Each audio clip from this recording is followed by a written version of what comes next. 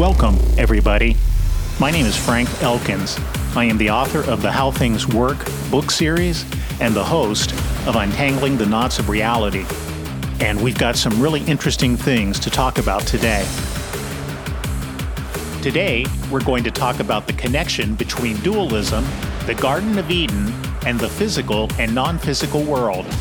That's a lot to cover in one podcast, so let's get started.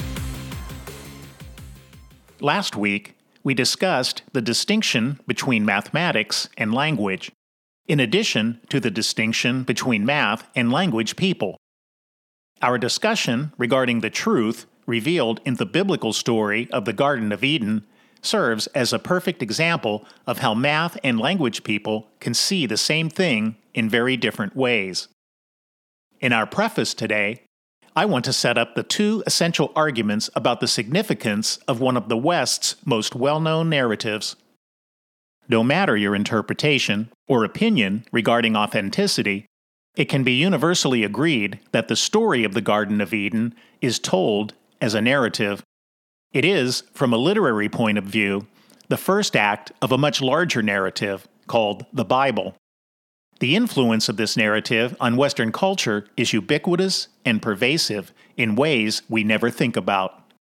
Taken as a Western myth about the creation of the world and human beings, the Garden of Eden represents an ancient interpretation of reality that we have outgrown and now utilize only as a source of understanding the past, as a form of anthropology, a scientific perspective on mythological interpretation. What we learn from the Bible is academic, serving as a bridge for understanding our past interpretation of reality. However, taken as the literal word of God, it represents a divine interpretation of reality that is eternal and still has significance and impact in our current lives and reality. The biblical interpretation of the Garden of Eden explains the separation between God and mankind, or human beings. More importantly, it sets up the possibility for re-establishing that connection. For believers, the Bible represents the history of human beings' fall from grace, and God's blueprint for repairing the fractured relationship, often considered in Western culture and tradition to be the greatest story ever told. Given these two possible interpretations, we can see that one is empirical, academic, and secular, as opposed to the other, which is rational, emotional, and divine. One interpretation offers a description of the past designed to increase our knowledge. The other is an explanation of how and why we are where we are now. It is designed to offer us a personal solution for escaping the false world of duality and reuniting with the unity of the divine. Once again, that doesn't mean that all language people are religious and all math people are atheists. It does mean, however, that some people approach religion from a language point of view, using the narrative to understand the true nature of the world.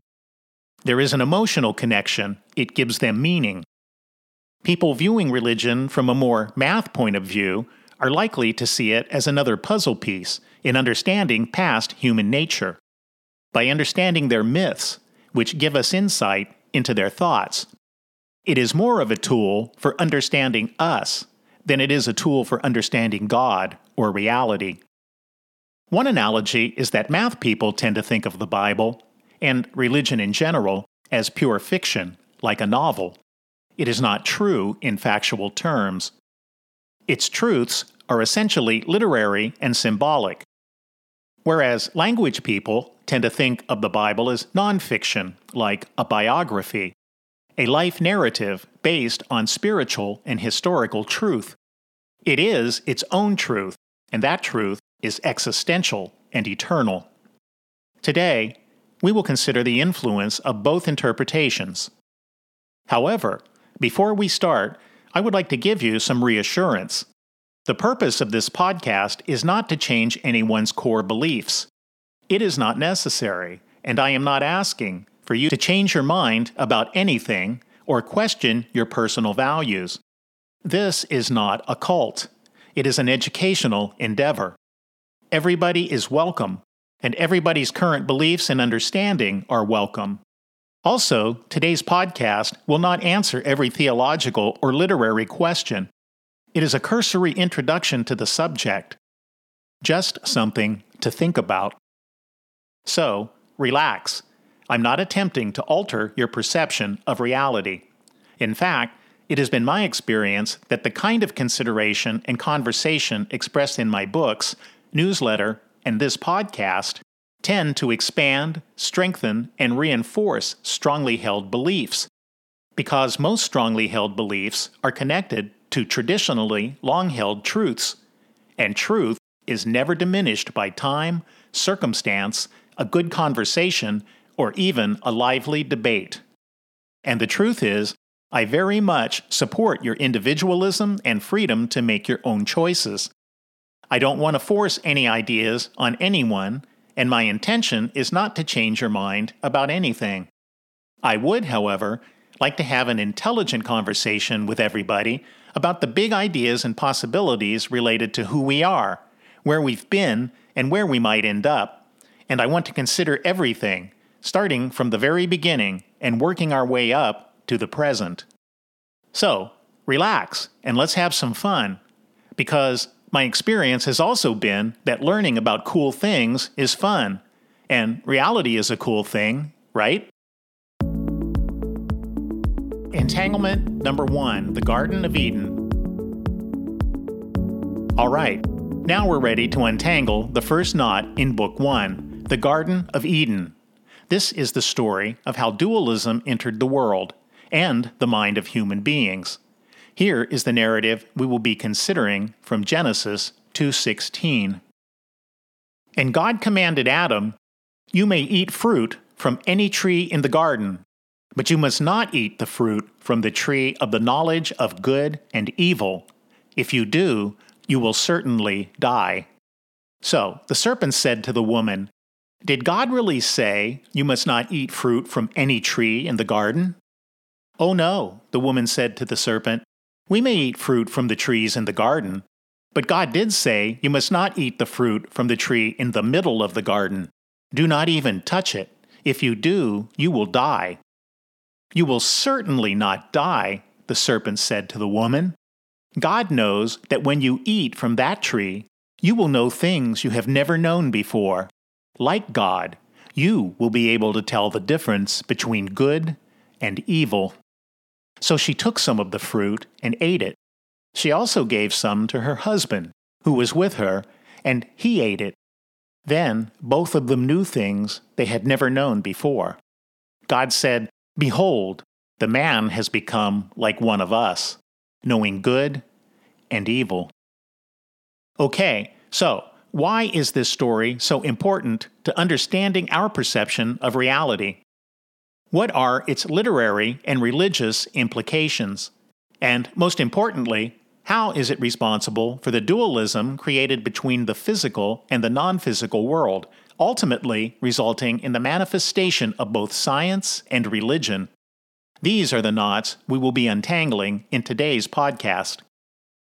In order to consider the mythological and literary aspects of this narrative, it is critical to understand exactly what a myth is, and how they influence human societies. Myths, as literary devices, serve a specific purpose in communicating important concepts and ideas in a way that are accessible to the average person. So, allow me to read the official definition of myth from literarydevices.com. A myth is a story that comes from an ancient culture and often includes supernatural elements. These elements may be anything from talking animals to people with superhuman powers to the interference of gods and goddesses in human affairs. Myths traditionally were created to explain the origins of the world or of core belief systems, practices, or natural occurrences in the location of that culture. Most myths are set in a time before recorded history, or exist somehow outside of time. For example, "Once upon a time" is a frequent opening line for myths in that it indicates a distant past without specifying when that past could have occurred. Though myths do not necessarily contain any truth, they often display the biases and values of the culture from which the myth came. The word myth comes from the Greek word mythos, which means story. So, basically, a myth is a story that explains something about the natural world. There are generally 10 characteristics related to a narrative being classified as a myth. First, myths are designed to convey an important understanding related to something unexplainable in the physical world. Something that is beyond our physical senses that imparts a kind of deeper knowledge and understanding of the real world. Therefore, creation stories are among the most common myths found throughout the world. In academic terms, the Garden of Eden story falls into the category of being a traditional creation story. These stories essentially reflect the society and culture that fostered them.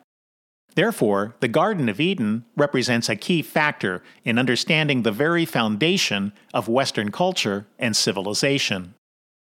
Second, the story is expressed through characters, which often include non-humans, such as gods, goddesses, supernatural beings, and often focuses on mystical circumstances related to the first people of that world or culture. In the Garden of Eden story, we see all three: God, the serpent, and Adam and Eve. Third, the setting is typically set in ancient times, often before the recording of the society's official history. It reflects the very beginning of their ideas and traditions, prior to becoming fundamentally embedded into their culture. It generally represents a world like our own, but often more magical and mystical in terms of its spiritual dimension. The setting essentially reflects a transition between two worlds that ultimately become more separated through the transition. In the Garden of Eden, human beings are separated from the world of God into the world of duality, or the physical world. Fourth, the plot makes use of the setting to define and contrast the mystical or spiritual world of the past from our own world, which has become more limited by the laws of nature, that keep us from completely experiencing the potential understanding and freedom we once experienced in the past. Adam and Eve were once free from the burden of making choices and decisions, not because they did not have the freedom to do so, they chose to eat the apple, but because they were at one with God's will and intention. Fifth, myths express the possibility that the physical laws of nature are not absolute. There is another world, beyond or behind the physical world, that generates or influences it. To a certain extent, the Garden of Eden seems almost like a dream. God and man united in the perfect consciousness of the cosmos in a physical dimension called Earth. Until they awaken from the dream, to find themselves trapped in a physical reality experienced as dualism.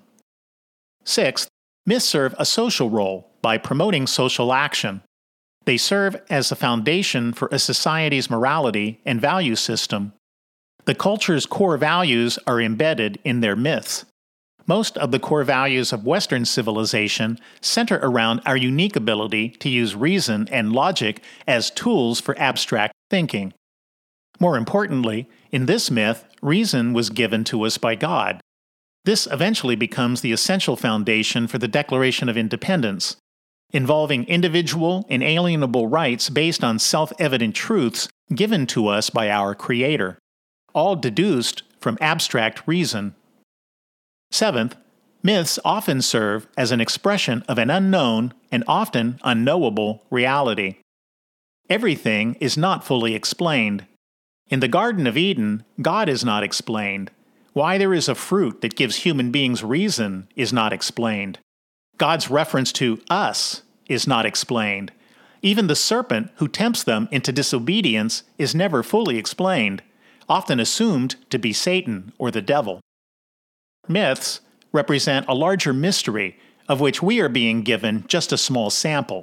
We are not ready for the total, complete truth about reality.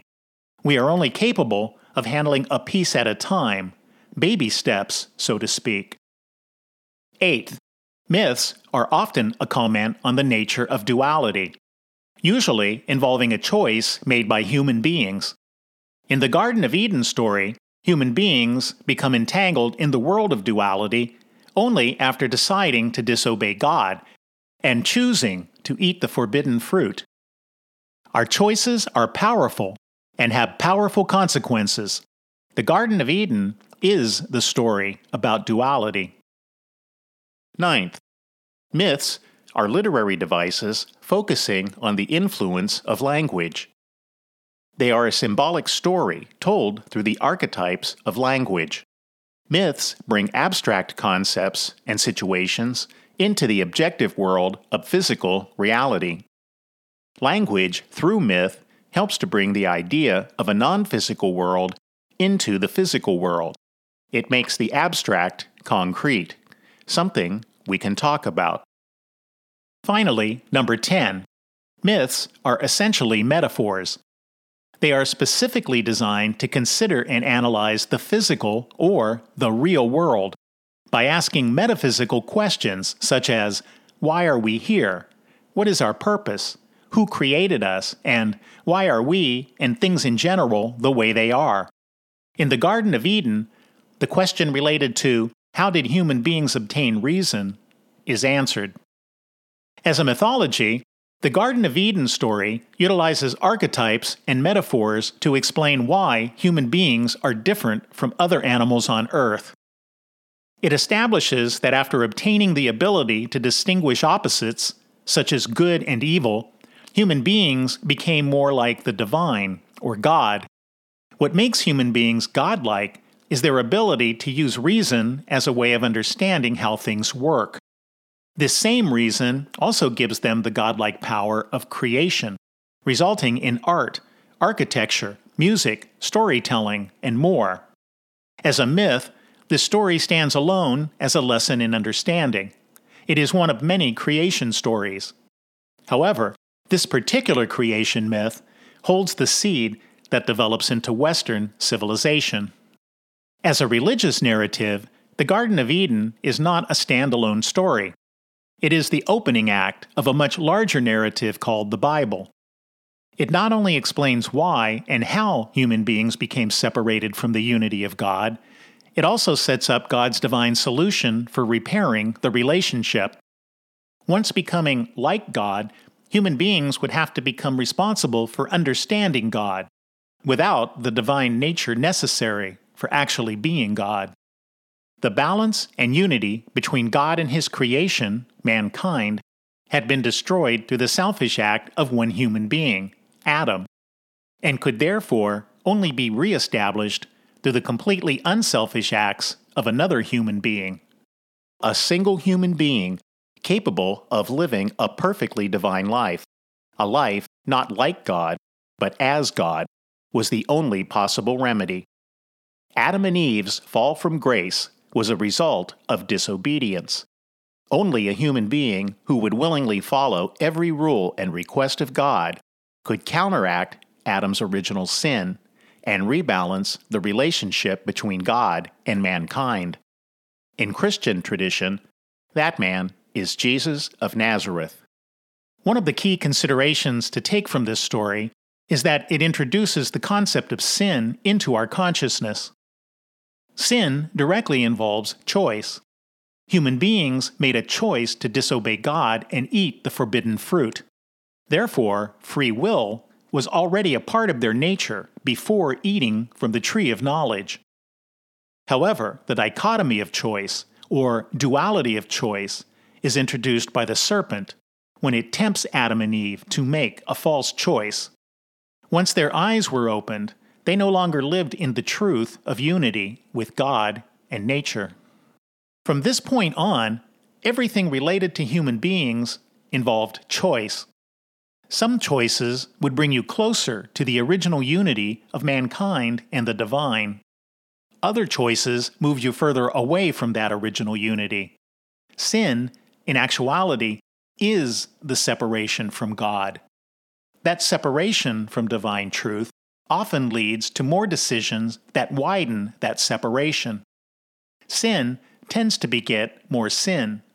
Choices that result in a movement away from divine unity are considered sinful acts because they expand the separation between us and God, moving us even further away from divine oneness.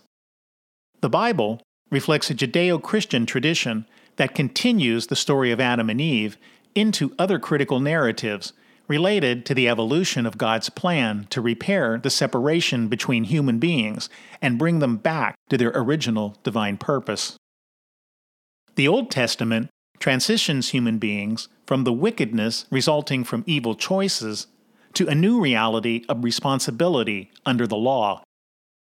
The New Testament transitions human beings from understanding the letter of the law to understanding the spirit of the law, transcending the rationality of action into the divine wisdom of moral understanding. This biblical tradition would eventually influence and impact every aspect of Western civilization and culture.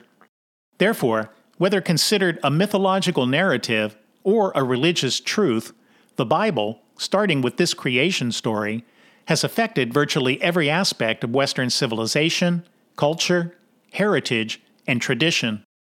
You can never fully understand and appreciate Western thought without having at least a basic understanding of this story. The Bible, along with Greek philosophy, represents the foundational archetype of Western civilization. One of the critical results of the Garden of Eden story is that it separates the unity of human consciousness into a dichotomy involving a physical world and a non-physical world. The physical world, or the world of the senses, would result in an evolution of reason leading to science. The non-physical world, or the world of the spirit, would result in an evolution of reason leading to the establishment of Christianity as the largest religion in the world. Speculation regarding the divine nature of the non-physical world would lead to Plato's realm of forms, Aristotle's metaphysics, Descartes' metaphysical mind, Hegel's Geist through history, and Jesus' kingdom of heaven. Speculation regarding the objective nature of the physical world would lead to Descartes' scientific method, Einstein's theories of relativity, and quantum mechanics. The concept of God has had many incarnations, including Aristotle's unmoved mover, which serves as the model for future deists, who believe that God is the consciousness that set existence into motion, and then allowed the divine creation to fulfill its purpose through following the natural laws set up as part of existence itself. As the Old Testament God, representing discipline and authority through moral law, and as the New Testament God of love, compassion, and redemption. However, no matter the details, the essence of God, or the good, as Aristotle called it, represents a unity of consciousness that exists outside of the physical world of reality, typically referred to as the world of the spirit, leading to metaphysical concepts such as the realm of forms, the mind, Geist, and the kingdom of heaven. It is the essential foundation for a group of philosophers known as rationalists. These philosophers include Socrates, Plato, Aristotle, Descartes, Kant, and even Jesus. This story represents the beginning of our consideration. By the end of Book 1, we will understand how the simple duality of good and evil evolves into the duality of zeros and ones that has become our current digital dualism, leading to a new digital reality. From the apple in the Garden of Eden to the Apple Corporation in Cupertino, California. Next week, we will untangle the knot known as the physical world, a world of the five senses that gives birth to empiricism, physics, and classical science. This week, we are considering some Facebook comments regarding information and subject matter of the podcast. Subscribe or upgrade to Reality by a Thread to join the conversation and have your questions answered and possibly used on the podcast. Over the next few weeks, the Daily Thread and the podcast should develop a symbiotic relationship regarding our conversation about reality. This week, M writes, "Nowhere is it written that the fruit was an apple." M is 100% correct. There is no direct reference to the fruit from the tree of knowledge being an apple anywhere in the Bible. As discussed earlier in the previous podcast about language, I was simply using a very common metaphor to make a point. However, M is technically correct. We get into a more in-depth conversation regarding this narrative in books 2 and 3. BF writes, "I'm very curious to know if this is a moral or immoral site. Please explain the metaphysics and epistemology of your reality." To a great extent, that is what the book series is about. First, the consideration of morality plays a key factor in the evolution of human consciousness. Whether it be Jesus' golden rule or Kant's categorical imperative, I'm attempting to follow that evolution from prehistory through Western philosophy, Eastern philosophy, Judeo-Christian philosophy, science, and social science as a way of better understanding our current view of reality, and perhaps the next step in the process. We consider and discuss various moral perspectives and their influence on moral reality. However, we do not advocate any specific belief or dogma. In terms of metaphysics, it is a main topic of the first book. I follow the history of Western and Eastern metaphysics with particular attention to Aristotle and his foundational books Physics and Metaphysics. By following this history of metaphysics, we eventually reach a point where the metaphysics of theology and the metaphysics of science, particularly quantum physics, begin to reflect a similar reality. This is one of the main considerations in Book 3. The epistemological approach is a combination of Eastern balance and Western virtue, with the intent of communicating abstract and metaphysical concepts in a way that is both rationally and emotionally meaningful and enjoyable. The book series, newsletter, and podcast are all designed to expand and stimulate thought, not change it. Part of that involves a dialectic interaction and conversation with other people. That is what the Daily Thread, Reality by a Thread, and this podcast, Untangling the Knots of Reality, are all about. BB writes, "Things work the way they do. We can change some things to work the way we want. There are people out there that think because the math is there, we can manipulate everything. Just live your short life doing what makes you happy, and forget about the things we can't change." BB makes an excellent point. At any given time, there are things within our sphere of control and things that are not. However, that can often change over time. For example, it was beyond our control to go to the moon 100 years ago. It no longer is. Essentially, our reality has changed regarding the matter of leaving the planet. In fact, space travel is now fast becoming the next phase in human evolution and development. So, perhaps we should not become too complacent. But appreciating the moment and the situation in front of you is a key factor in truly experiencing reality. If you are a naturally curious person, you are likely to have fun and enjoy this podcast. However, many people are interested in other things that are more meaningful to them. So, pursue your happiness. Let me give you some quick information before we go. You can subscribe to my free weekly newsletter, How Things Work, at frankelkins.substack.com. That's frankelkins.substack.com. Don't forget to subscribe or upgrade to Reality by a Thread so you can share your comments and continue this conversation. That upgrade includes this podcast and free PDF versions of all Substack editions of my books, starting with Book 1, Dualism, Recognizing the Patterns of Reality, available now. You can also check out my books at booksnotonamazon.com. That's booksnotonamazon.com, where you can download PDF versions of the books and access a link for high-quality print editions, which are available through blurb.com. That's it for now.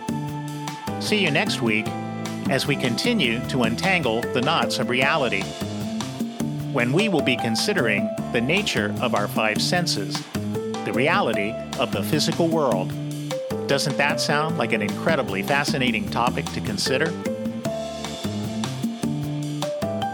How things work, untangling the knots of reality. Be a part of the conversation.